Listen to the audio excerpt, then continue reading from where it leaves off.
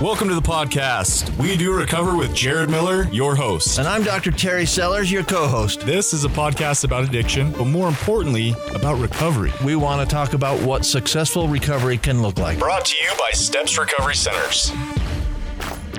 All right. Good morning. Welcome to episode 003 of We Do Recover. We have a special guest today for you guys. We have the founder of Addict to Athlete. Coach Blue is in the house. Yeah, buddy. We're excited to hear from him and get to his journey of recovery. Before that, though, let's do some new and goods. Dr. Sellers. Well, first of all, who's the guy that takes his shirt off in movies all the time that says, all right, all right, all right? Who is that? That's who you sounded like. McConaughey. Yeah, Matthew McConaughey. Thanks. That's who you sounded like to me this morning. Hey, that guy's Matthew McConaughey. Just keep your shirt on, would you? Yeah, absolutely. What's new? I'm down in St. George. I love it. I'm happy. It's a great day. I've known of Blue for a long time and have not met him yet. So I'm excited to talk to him today. His organization really has helped a lot of people, and I know a ton of people involved in his organization. So I'm excited to get to that. Blue, what do you got today? What's going on in your world? Man, just got my run in. I'm doing good. I tell you, it's hot down here, you guys. It's like 15 degrees hotter than it is up where I'm at. Absolutely. Hey, my new and good is I spent the last 2 days moving in this heat. Oh, man. And yesterday I get a call from my cousin. He's like, hey, dude, you want to go boating? And I'm like, do I ever? Yeah. Are you kidding me? Heck yeah. The dry lake. So, yeah, it was so nice to get in that cold water after 2 days of moving in the scorching heat. Nice. Yeah, that's nice.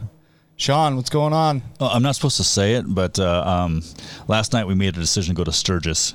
So we're leaving on Wednesday morning to go to Sturgis. Exactly why is that top secret, Sean? I don't know. There's something about interstate travel or coughing on doorknobs or something. No. I don't know. He meant Sturgis, Utah. Oh, yeah, Sturgis. They have a great Maverick there. Yes, exactly. It's fantastic. I don't think those rules apply on motorbike, though, do they? Yeah, exactly. 2 wheels, yeah.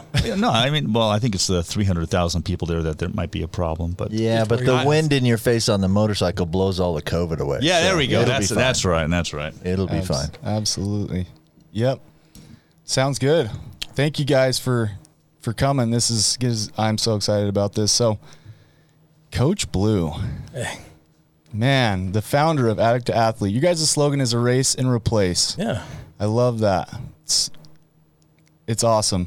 So, tell us a little bit about what does recovery look like today for you? Like, take us into that. Let's get into the story of you. Recovery today is really kind of jam packed with service. It's in every aspect of my life. It's from being a dad to being ecclesiastical leadership to being the coach, and then just kind of doing my own thing. But it really is about service. It's about spending my time helping my fellow man, pull themselves out of the muck.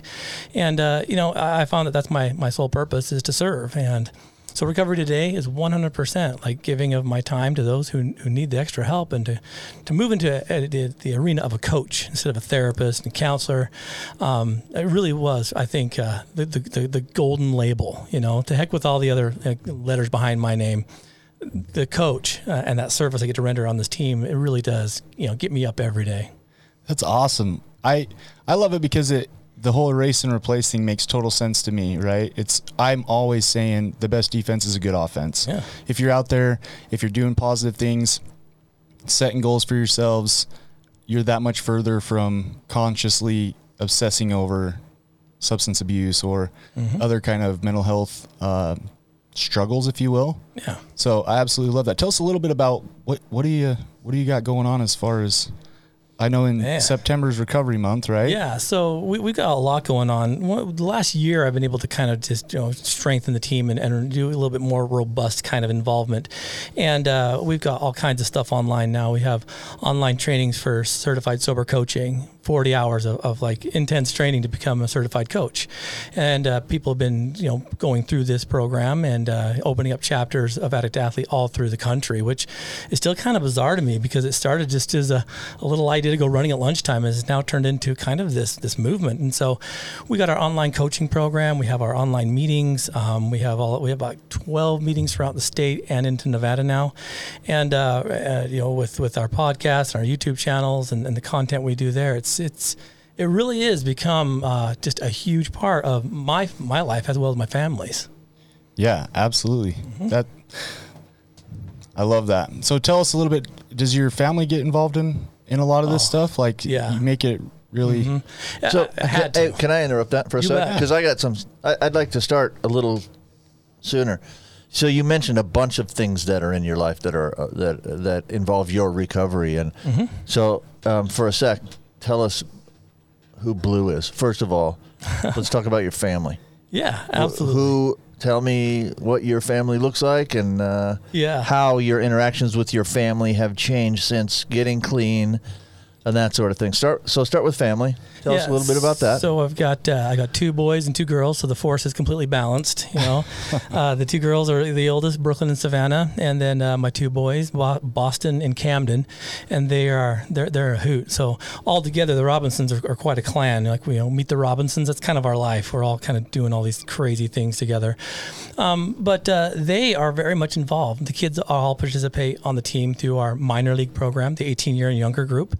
And I've been able to do a couple podcasts with my daughter, Savannah. She seems to be gravitating towards that counselor, kind of mindset, which is not good because she tells me where the bear poops every once in a while. Did you tell me how old she is? Savannah's 14. Okay, so she's already heading. So she thinks she's 25. Towards helping the world. She is, and she's going to solve some problems there. But yeah, like I said, I think we've created a monster in her because she's very wise for her age. Because her mom, my wife, Marissa, she's our athletic director. She's a recreational therapist in profession, and really is the backbone of this whole thing. I mean, it's her that kind of keeps us all glued together. It might have been my idea, but it was because of her influence.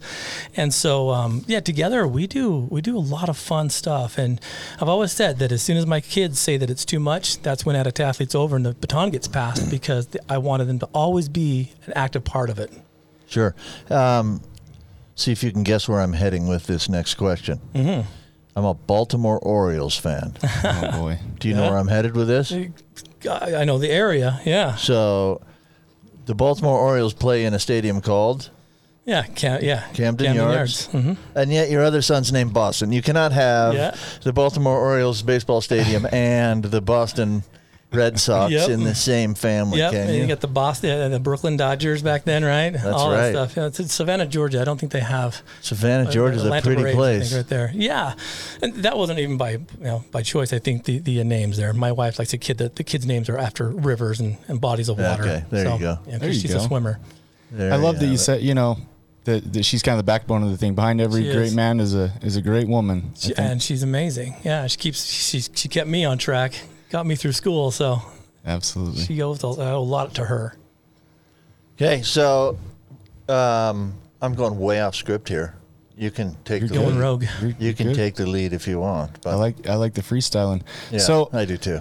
I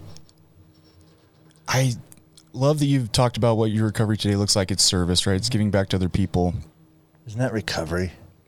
It is recovery. That really is recovery right there, right? Well, yeah. Because and I'm also reflecting back on the motto, erase and replace. Right? There's too many people that erase, and then they're unsatisfied with recovery because it's not that great. Exactly. And they don't replace; they erase. So that's not recovery, right? That's sobriety. Yeah. And it's not that fun. No. Right? If that's all recovery is, I don't want any part of that. That's just boring. Yeah. Right? You got to have passion in recovery. I think that's the concept of the podcast. We're not going to steal your motto, erase and replace, but the concept of the podcast is, now it's a great motto, and we might throw it out every once in a while. We won't steal it as ours, though. But I think if people don't replace, then they're bored with recovery, but they're not in recovery. Yeah. Right? They're bored with sobriety is what they're really bored with. And sobriety's, if all it is sitting on your hands and not using drugs or alcohol, I don't want any part of that. Yeah. That's not fun. Well, and that's where the principle behind the erase and replace with things of greater value, meaning more than just one, because you know that you can erase using, but replace that with maybe becoming a gym rat. And then you're in there too much. And that was one of our criticisms at first, is that people didn't understand. They thought that we would be, tempting our athletes to cross addict. And I'm like, oh, heavens no, because, we create balance through service and through engagement, through building family relationships. We call establishing a home team, much like you would on a dynasty, basketball team. Love it. And so we balance these athletes out through service and these speaking engagements and participation and all kinds of things to create that whole sense of things of greater value. So you can't just erase and replace. You got to replace that with more, so you don't get typecast into one thing. Yeah, great. That balance thing is awesome. Oh, for sure. I will sometimes lecture in some of the treatment centers where I'm a medical director, and we talk about the final common pathway of addiction, where dopamine is released in the midbrain. And then I list all the things that release dopamine in the midbrain. One of those things that releases dopamine in the midbrain is exercise. Yeah. And if you live with no dopamine in your midbrain, your life is not very good, right? No. So you got to have some. The problem is we also have to learn balance, because if all you do is stop drinking and drugging and then spend 24 hours a day in the gym, you're now addicted to that. Absolutely. Right? Because it's a process or an activity that releases dopamine in your midbrain.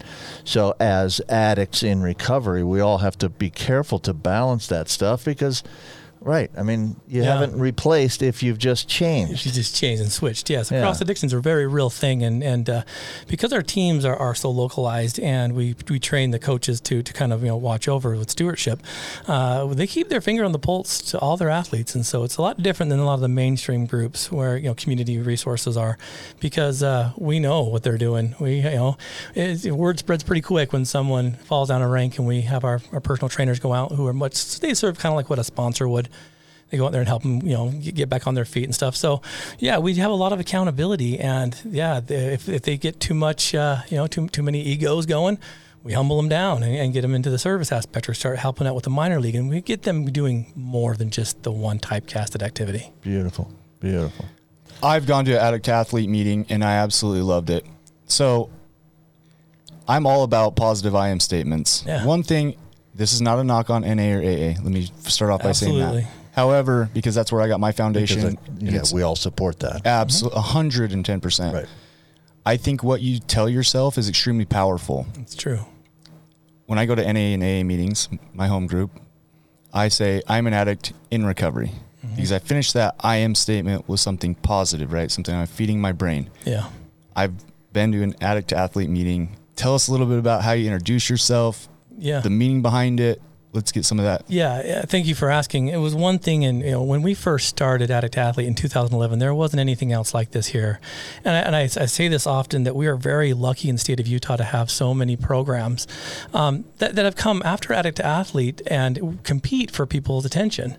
And I love it, because when we first started, we had to go through some lumps and some bumps, because I didn't feel like I wanted my athletes to describe themselves as that negative connotation. I knew that they had addiction and that they were addicts, but not anymore. That's what it's about. It's about moving from addict to athlete. And what we do is when they introduce themselves, and then each chapter does it, kind of on their own merit, but they'll introduce themselves as champions. And any athlete that comes to a meeting in recovery, they calls himself a champion. Anything that follows an I am statement is absolute truth, and you're going to believe it. And so I think it's important to understand the principle of I am an addict, but for how long? Because even our Roman numeral 2, the reason why we chose a Roman numeral 2 and not the number 2 was because the Roman numeral system doesn't identify with 0. So you can never be less than 1. So whatever is left, whether it's your higher power, maybe it's you, maybe it's a loved one, and then, you're never less, you're never 0 in the Roman numeral system. But once you add something to 1 and become 2, that's a platform to build on. That becomes a foundation.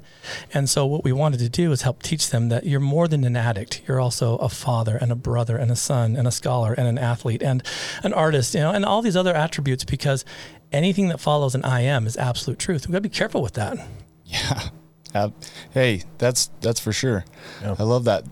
Tell us a little bit about the meetings themselves. There's like a topic, the discussion, your traditional support.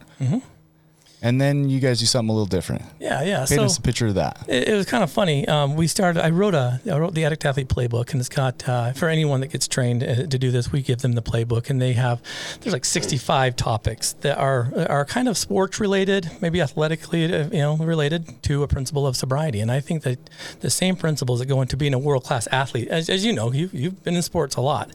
You use those same characteristics, principles, and motivation to become a world-class person in recovery, sobriety. And so what we do is we have a topic, and it's an open discussion. And because of that, we have a lot of folks that come that don't have addictions. Like we were talking before we recorded, the muggles, we call them, the non-magic folk, right? And they come just because they have a loved one that does. And so we combine those two, and they learn from each other. And so the cool thing is no one knows who's using and who's not. I mean, who's an addict and who's not, because you're all on the same team. And so we go through, we have an open dialogue, we talk about the positive aspects of recovery, and then literally we work out, whether it's yoga, running, whatever they want to do, softball. They have an activity to get the dopamine levels going, and it's proven to be kind of a great motivator for folks, because everyone that comes on the team at first says, "Well, I'm not a runner." And it's like, well, yes, you are. You just forgot, because no one walked from house to house when you were trick-or-treating as a kid, right? So we got older, it wasn't as fun. So we help teach them how to do it. And like you were saying, the dopamine release, what I realized real quick is that when you're running and you're exercising, it's left-right brain stimulation, which is what EMDR therapy is. So when I was getting trained in EMDR therapy, I'm like, I thought I was creating this new pathway of recovery and breaking new ground. I'm like, it's just EMDR. And I've seen some amazing things happen because of the follow-through these athletes are doing. Awesome. That's amazing. And there's some solid science behind what you're talking. I mean, everything that you just shared with us, there's some solid science behind that. The other thing too, you can be an athlete in many different ways. Yep. I mean, Dr. Sellers here is a golf. I mean, look at those. Look at those shorts. He's got the green hat going on with the green shorts. He's got his. Do you golf in those shoes, Dr. Sellers? I'm going to today. Yes. Yes. So, I'm trying to, super smart guy. How old are you, Dr. Sellers? 100. He's 100 years old, right? Years young. Or 60 exactly. He grew up with the Flintstones. Right. Fred was his best friend. I had that just big kidding. thing of barbecue ribs on the side of my car. You just made me hungry. That sounds good, doesn't it? Really. The point I'm getting at is he can go out on a golf course and get that same dopamine rush, right? He can go out on that golf course, erase and replace. Yeah, because that's what, golf, it's about patience, it's about focus, it's about technique, and so many aspects of what you do to connect with that ball goes into recovery. The same things about being focused, about blocking everything else out, focusing on the moment, being mindful, and so we take all those principles and put them into recovery. Yeah, that's great. So whether I'm an 18-year-old kid and I want to get out and run a marathon, or whether I'm 6-year-old Dr. Sellers and everybody in between, there's something for you. Yeah. I got to tell you, Coach Blue, I've been holding some resentments against you, because I went to an Addict Athlete meeting a week or two ago. It was an awesome meeting. You were on, right? We took some questions and stuff, had a good time with the meeting. And then afterwards we went and played sand volleyball. And I think my lower back is still spasming from, does that mean I'm getting old? Yeah. Dr. Sellers? That means you're older than me. Yeah. So my lower back's still spasming. It was such a good time though, just getting out there and, nobody's trying to be super technical or put pressure on anybody. It was just a group of like-minded individuals having fun, right? Well, that's the beauty of it. And when I have the athletes participate in city recreation, and I've gotten some flack for this too, is I don't have them participate in the sober softball leagues or the sober leagues, because I want them to stop typecasting themselves into that one paradigm. I want them to feel like they can go out and wear the Addict Athlete jersey and start conversation. And it's backfired a few times. We've had teams come up and mock them, like, "Hey, you drug addicts," not knowing what we were, and for them to keep their composure and then to kind of teach the principles after the game and have those same athletes come back and apologize. I want them to know that they're not a special case, that they are normal. One of the biggest things for Addict Athlete was to lessen the stigma of what an addict and what addiction is. And almost 10 years later, I think we're starting to chip away at that. No question. Definitely.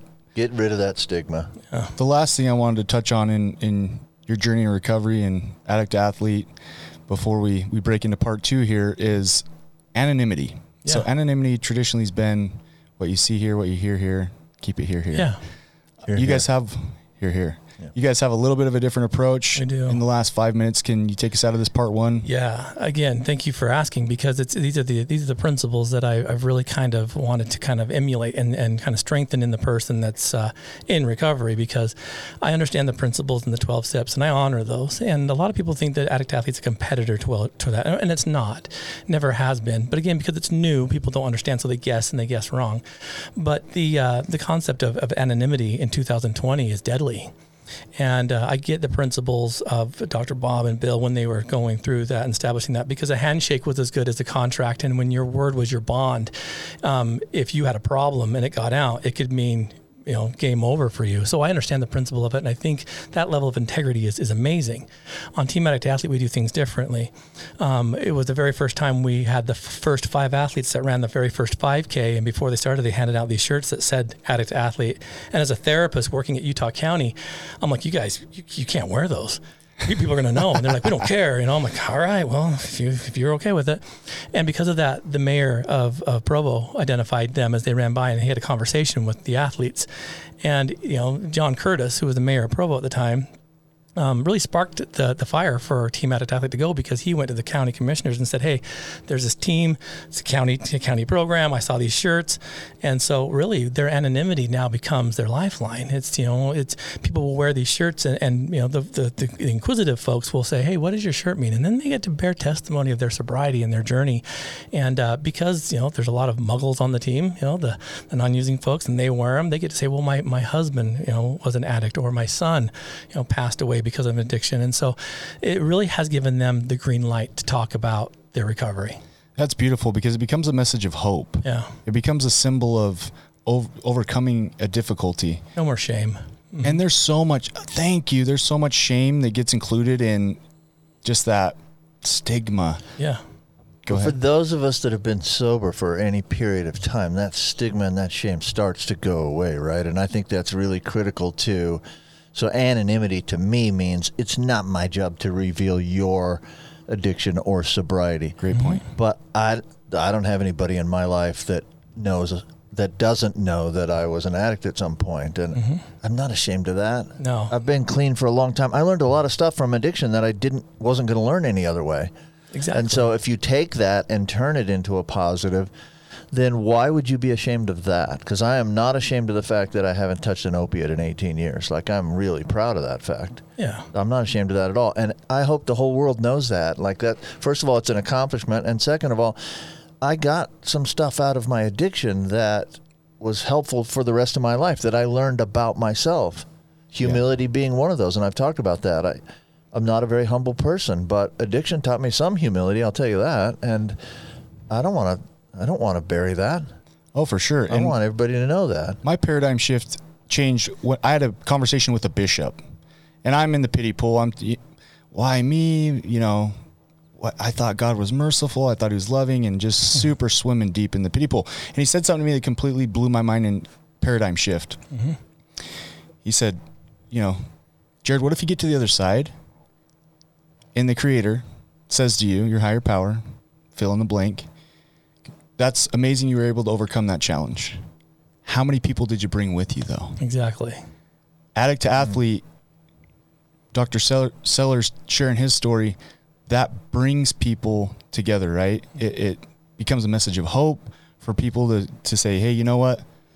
I might not be strong enough right now, but I can look at Addict to Athlete. I can look at Dr. Sellers. Yeah. And I can pull hope, and I can pull motivation from that to be able to push myself to get to that point. Yeah, well, our bookend, erase and replace. Starting the end of every meeting, we say, turn your mess into a message. That's the 2 taglines, and that's what it's all about. Turning the mess of addiction to the message of sobriety. So powerful. Beautiful. I remember in the midst of when I was at my worst and I'd lost my license to practice medicine, I didn't have a decent source of income. My wife posted on our mirror at home a little thing that said something, and I'm paraphrasing now because it's actually not still there, but I'm glad God loves me enough to keep giving me trials. Brilliant. And that's the different viewpoint on it, right? Not this why me, but God still loves me. I love it. You guys have been listening to episode 003 of We Do Recover. We've got in the house Coach Blue. He's sharing his vision of Addict to Athlete with us. Coming up, we're going to have a part 2. This is part 1 series. We have part 2 coming up.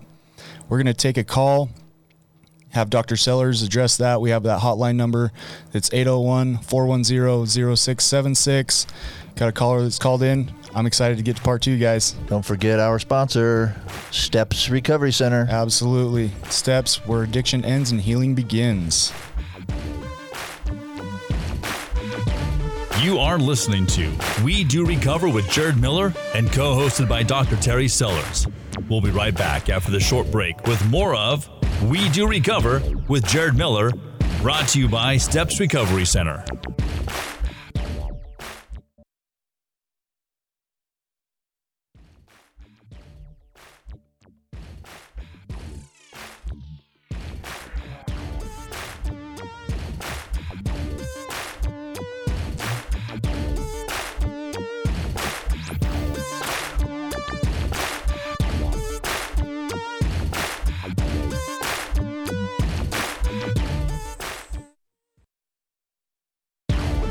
We welcome you back to We Do Recover with Jared Miller, co-hosted by Dr. Terry Sellers, brought to you by Steps Recovery Center.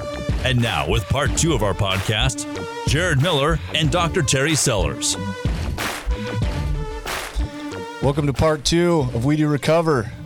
We have... All right. All right. You can just can't let it go from part 1, huh? Brilliant. You like it. I did. It was so Matthew McConaughey-like. I liked it. All right. We've got Coach Blue here. We're getting his journey in recovery. He also is the founder of Addict to Athlete. You're listening to his journey in recovery. This is brought to you by Steps Recovery Centers, where addiction ends and healing begins. They also have, did you know Steps has a 24-hour, 7-day-a-week hotline you can call if you need help getting into some treatment? Well, I didn't know that, but I like it. Well, yeah. So that number is going to be 801-800-8142. So if you or a loved one needs some help, you're ready to submit your will and your life over to God as you understand Him, go ahead and reach out to them. That number again is 801-800-8142, brought to you by Steps Recovery Centers. Okay, let's get after it. Part 2, you guys ready? I'm ready. Let's do it. Sean, are you awake over there, big guy? Everything's super. I'm sorry. I'm still planning my Sturgis trip. Oh, my goodness. Apparently distracted a little bit by Sturgis. Google Maps on his phone, checking the best path. He's talking about Sturgis in Utah, everybody. He definitely is COVID compliant, right? Yeah, Sturgis, Utah. It's next to Loa. Yes. Bicknell. Yeah. That's where we're going for the afternoon, and then coming back with nothing else happening. Just that. To Maverick. To Maverick. like it. Adventure begins. Hey, Maverick, let's get a sponsorship. Yeah, hey, where adventure begins. Okay, so let's Move on. We have a hotline. We got some callers. What's that hotline number? It's 801-410-0676. Call us with questions. Call us with questions, comments. If you know of somebody that you're like, this podcast fits this person perfectly. They've got they're a mover and a shaker. Definitely reach out. We'd love suggestions for guests. That would be awesome. Yeah. Are you ready to take this call, Terry? I am. Dr. Sellers? I sure am. Terry's fine. Listen, I was born with a name. It wasn't Doctor. You've earned it, though, and it's a sign of respect, right? Whatever. It's fine. Okay, let's hear from this caller. Hey guys, it's John Gossett. I just was calling in with a question for Dr. Sellers. Dr. Sellers, I was wondering if you live with somebody in your home that you suspect is overusing prescription drugs. I'm just curious. I understand that there was some legislation to make naloxone available without a prescription, and I'm wondering if you could tell a little bit about that. And if that information is true, where can I get some from my home? So, hey, appreciate you guys, appreciate all you're doing, and look forward to your answer. Take care. Bye. Awesome. That's a great question, Hey guys, John. That's a great question, John. Thanks for asking. Let me give you a couple of thoughts on that. First of all, I think that is, if you have an addict living in your home, naloxone is a must in your home. keep that addict alive until they can figure out how to get clean and sober themselves. And so, sometimes there's a lot of controversy around what is called harm reduction. Harm reduction is where maybe the person who's struggling with addiction is not ready for complete change yet. And basically, harm reduction is keeping them alive until they can get ready to change, maybe. And so that's what sort of naloxone is. And sometimes it's got a bad rap. Harm reduction has a bad rap. The goal of harm reduction is to keep people alive, and I don't know how that can be a bad rap. But that's what you want to do with your loved ones, is keep them alive. So if you have a loved one, and listen, naloxone only works for opiates. So we're talking about opiate addicts. And opiates are all basically derivatives of opium, or synthetically derived opium. So they're all the painkillers. So typical opiates that we run across are going to be on the street. People are using heroin because of its cheap cost. And then we hear a lot recently about fentanyl, which is now cut in with several different drugs, super potent opiate. And then all of the strong pain pills, so Vicodin and Percocet and Oxys and Roxys and all of these things. These are opiates, right? They bind to receptors in the brain, and one of the things it does is to decrease your drive to breathe on a subconscious level. And so people die from opiate overdoses because their heart stops and their breathing stops. Well, their breathing stops first and then their heart stops because of that. Naloxone blocks that in the brain, blocks the ability of opiates to bind to the receptors, therefore they can't exert their effect, okay? So, and it's strong enough of a binding that it actually will kick the opiates off the receptor. So if you give somebody who has now overdosed and is either not breathing or barely breathing, you give them a shot of naloxone, it'll kick all the opiates off of the opiate receptors in the brain, and they will start breathing again. You've saved their life, okay? Utah does have legislation that made naloxone, it's not quite what we would call over-the-counter, but you do not need a prescription for it anymore. You don't have to go visit a doctor and beg. There's no shame left in that process. Love that. You can go to most pharmacies. Now, not every pharmacy is participating, and I can't name you all the specific ones that are, but you can go to most pharmacies and say, can I get a naloxone? It's usually an injection. Sometimes it comes in a nose spray, but either way it works. They'll give you one. It's not free necessarily, but they'll give you one without a prescription. So go call around and find pharmacies that'll give that to you. You can also look up a couple of things online. Utah Naloxone will give free doses of naloxone. There's a couple of other organizations that will give out free naloxone as well. Just a mandatory thing. If you have an addict in your house who is continuing to use and who is not ready for complete change yet, please go get that and save somebody's life. Or hey, listen, maybe it's somebody that has some serious medical issues. I have a little brother. Shout out to my little brother, Jordan. He has some serious medical issues where he has to take powerful pain medication. Yeah. And we had the conversation with his wife, like, hey, you might want to keep some of this on hand because accidental overdoses happen all the time. Sure. And it's not always the person taking the meds either. Oh, what if a kid gets into those bottles? If you don't have naloxone laying around your house, not laying around, but you know what I mean.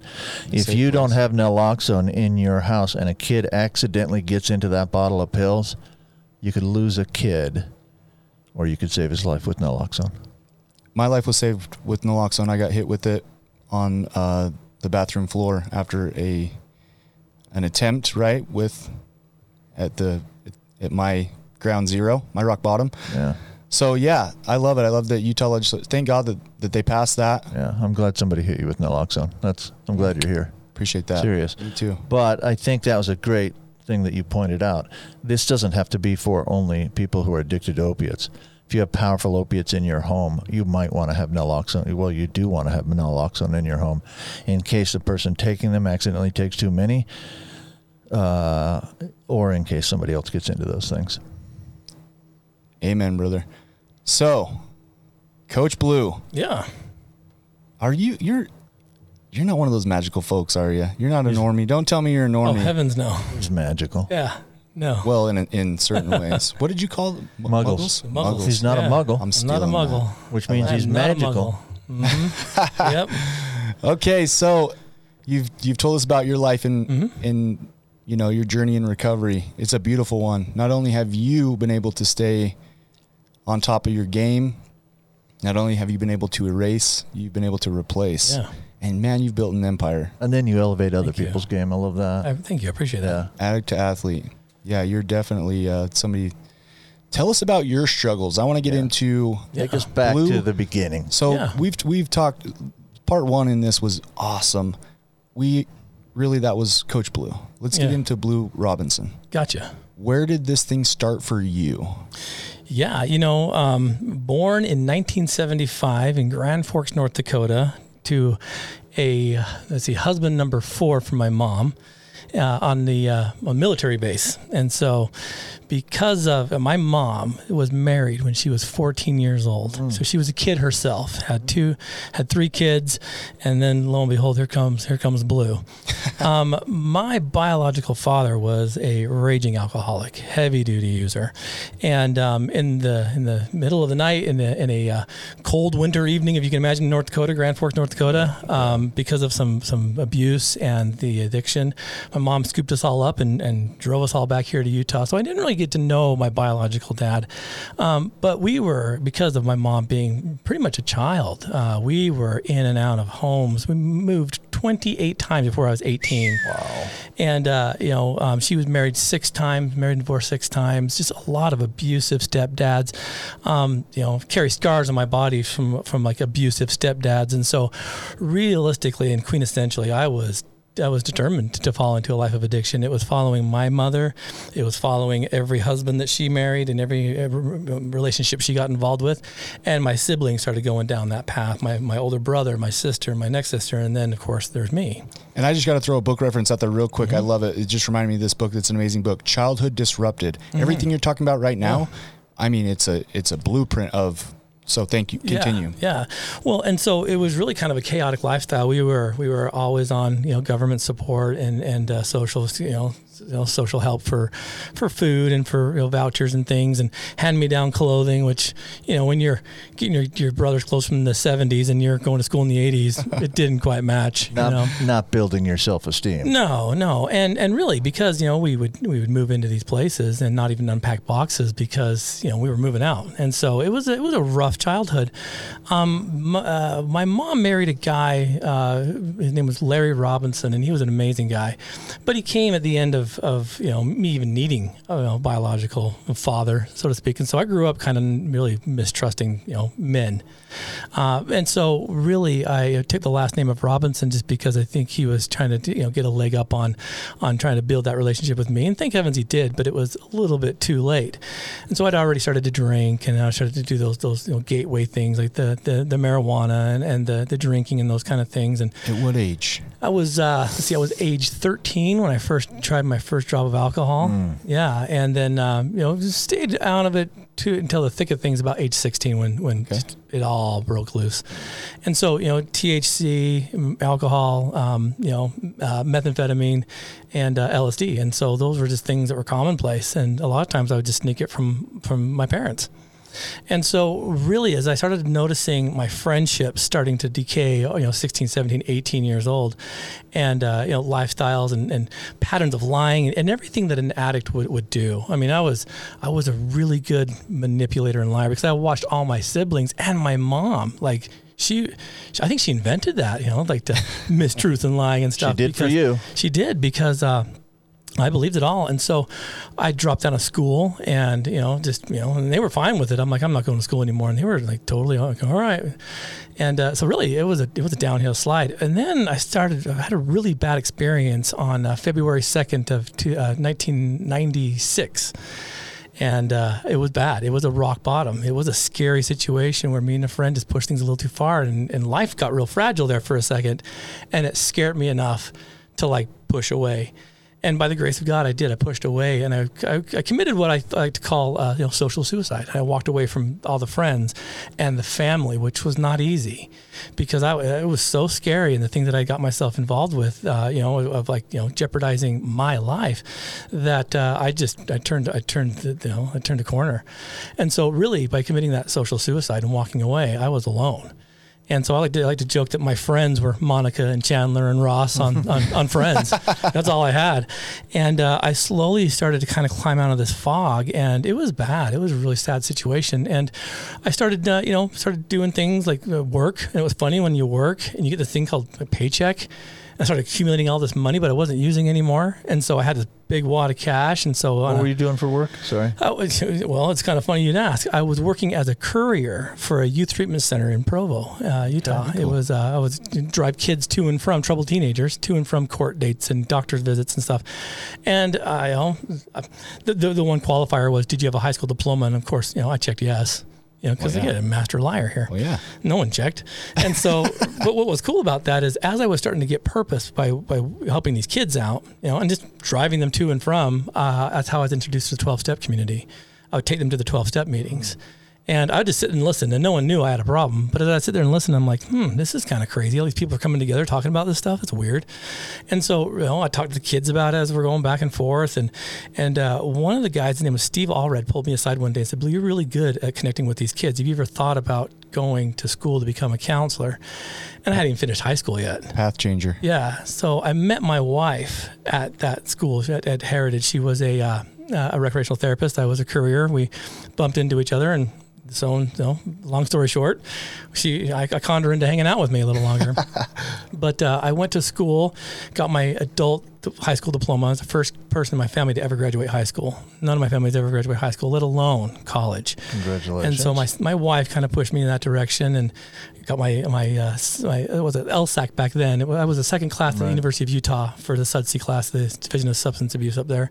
Awesome. And so I started working there, and then I went on and got my master's degree, which was nuts. You're looking at the first guy to ever graduate UVU without taking math. It's a whole other hour that we don't have. And basically it was just like not taking no for an answer. And so really, my recovery started when I pushed away, and been clean since February 6th to 1996. Wow. Yeah, that's amazing. You just gave us so much right there. And you transitioned awesome. So that our listeners can connect with you, right? Mm-hmm. And I'm with you. Sometimes I feel like I've talked about the dark things, and this podcast isn't about, darkness, the war stories or the drug journaling. It's about light. If you were to say your DOC, when you talked about on the February 2nd, I forget the year, I apologize, but 1996. Wow. So, without getting too much into that, stuff, what is it you struggled with, so that if the listeners are listening, they can go, I can connect with this. Yeah. Blue Robinson. For me, it was whatever I could get from my parents. And so it was the pills, and it was the easy, accessible stuff. It was the alcohol. And, the same things. It's checking the medicine cabinets and all that stuff. And so really it was more alcohol based because it was available, and it was depression. I was self-soothing depression. And so, anything to kind of numb, the fact that my life was bad, trying to wrap your head around, being an abused child and all that stuff. And so, anything that could kind of numb that pain I was all over it. Sure. Absolutely. And I think that's powerful too, because listen, if I'm a parent listening in, I know for a fact, if either one of my precious children, if I can prevent them from going down the path that I've had to walk, please make that possible, right? I'm saying a prayer right now. Hard to Lord, do. if you can hear me. Yeah.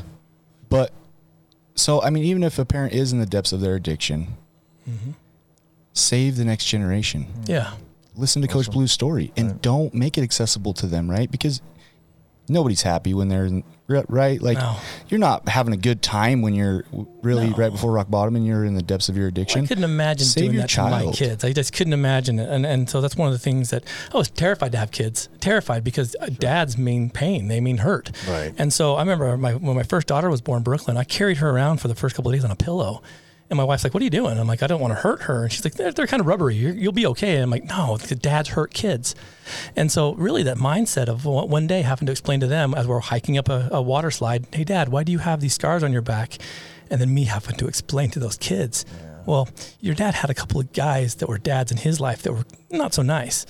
And seeing their concern in their little eyes, I'm thinking, I've never put them through that. So really, it kind of gave me that reinforcement to be the opposite of what I was taught. And so I like to say that I'm a pretty good dad because I do the opposite of what I was taught. Yeah, awesome. Listen, you can learn something from everybody, right? Yeah, you can learn how to do things right, or you can learn how to not do things. And we all have excuses to use, and I just don't use it that way. Way to be that change that's going to change it for generations to come in your line, right? Really quickly for me, I got two questions, really, but... Well, I have a question for you, so... Okay, great. You were talking about, and I heard the part of your story, you were taking kids from... What was that, Heritage? Yeah. To meetings, and then you kind of just like started listening. And was there a moment that happened that's like, I got to stop doing what I'm doing? Yeah, I'd already started, kind of that sobriety path, but really when I started understanding that I wasn't alone, that there were these people that were talking about it, and listening to people talk about their strategies and the fellowships and stuff. That's why it's kind of funny when people think that athletes competing with 12 steps, because guys, that's I volunteered to take those kids every day. Right. I lost myself. I did 120 and 120. I was every day taking these kids, so I'm a believer in them. But it was just listening to the stories about I'm not alone. Other people struggle with this. Okay, so my second question, we're running a little short on time, so I don't need to take too much time, but you're in recovery now, okay? So your life's changing, things are getting better, you're decent, maybe you're married. How did Addict to Athlete start? Like what just the very beginning, where was that? So it was when I had all this money and I went out and bought this mountain bike because I had all this money and I didn't want to use it for drugs. So I took it and I just gave this guy in Provo, a bike shop, this big wad of cash and said, what can I buy for this? And he gave me this really sweet Trek mountain bike. And it was wall art for a little while, but then I took it out one day and I bumped into some folks that were up there biking and I was in the wrong place. Levi shorts, no helmet, no water. And they're like, dude, are you lost? And I'm like, in more ways than one. And so really it started there and kind of becoming, I'm no longer an addict. I'm a mountain biker. And then meeting my wife and her family, they're all recreation based. They're all swimmers and they're runners. And so I started running with my father-in-law who lives down here in St. George. And I started having that father-son relationship with my father-in-law, which was huge. I never had that before. And so really he got to know me through all these miles we're putting in to do the St. George Marathon. My very first experience with running was the St. George Marathon in 2000. And so it started with just me like wanting to do something different and, bumping into some guys that didn't ask me if I could score weed or whatever. It was, hey, you're lost. Let's get you down off the mountain. And they said, hey, we're up here all the time. Get a helmet, get a water bottle, and meet us here on Thursday, And so that's kind of how it started. But really it was me being able to see it worked for me to erase it and replace it. And so when I was presented with the opportunity at the county to take 5 guys to start, that's what we did. And now it's turned into this big thing. Wow, that's great. Yeah, that's beautiful. I love that. That's great. And I got to give a shout out. You mentioned the St. George Marathon. Do you have any idea who started that? I should, but I don't. A guy named Sherman Miller. It's my uncle. You know that guy? Uncle Sherm? Uncle Sherman Miller. He started. He puts on a good show. Yeah. Did you know when he first started that thing, he had to go around and beg people, right? I'll bet. And now it's huge. Yeah, no, it's hard to get into. He passed away a year ago. Shout out to him. Love that guy. So, Dr. Sellers, if I'm listening to this, Coach Blue just shared his experience of it was around, it was available. My question is, with Big Pharma is huge today. If I'm a concerned parent and I'm listening, there's a lot of ADHD going on. There's a lot of, at what point, or if I'm a parent, how do I have a doctor visit where I keep my kids safe so they're not early exposed? Because I look back on my experience started through pain pills, right? And it took off. If I'm being a proactive parent and keeping my kid safe, what's the best way to do that?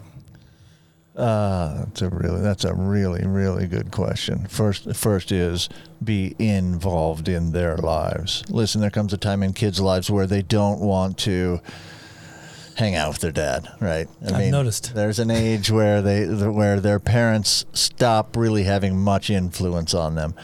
I'm not saying you have to do too much in the way of influence, although that stuff comes earlier in life. You influence them earlier in life, but be involved in their lives. Know what they're doing. Know where they are without being too snoopy and too overbearing. And listen, kids want their independence as they get older and start to feel more confident, and they should have that. They deserve some of that, right? We all need that. But stay involved. Don't just let your kids do whatever they want to do and you don't know anything about it. Stay involved, know what's happening, know where they are.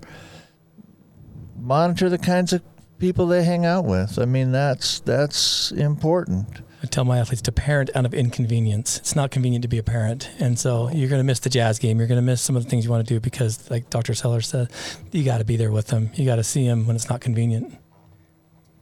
Both great answers. Thank you. Yeah, thanks. Thank you, listeners. I'm excited. This was a great story, wasn't it? This Coach is a Blue, guy. You almost made me cry, man. Oh. No, this is a guy. Listen, you're doing some great stuff. Thank you. I think you should be applauded for that. You have changed some people's lives. I know people that are in your organization that just love it. And I haven't gotten into it. I probably should one of these minutes. And we are honored that you came on. But I'm glad- absolutely yeah. honored. Thank you. Just happened to be down here when you needed me. Super nice of you to come in because it was a great story. I hope our listeners really enjoyed that. I'll bet they did. Absolutely. And listeners, you're listening to episode 003 of We Do Recover. Thank you. Sponsored by Steps Recovery Centers, where addiction ends and healing begins. Like this, subscribe to this, follow, rate, review. Thank you for your support. Thank you for joining us today on We Do Recover with Jared Miller. Help us spread our message of hope. Like, comment, and share. If you have any topics or ideas for future shows, please share that on our Facebook page. That Facebook page is We Do Recover with Jared Miller. If you or a loved one needs help, please reach out to us. Again, thank you for listening. Brought to you by Steps Recovery Centers. This has been a production from a podcast studio.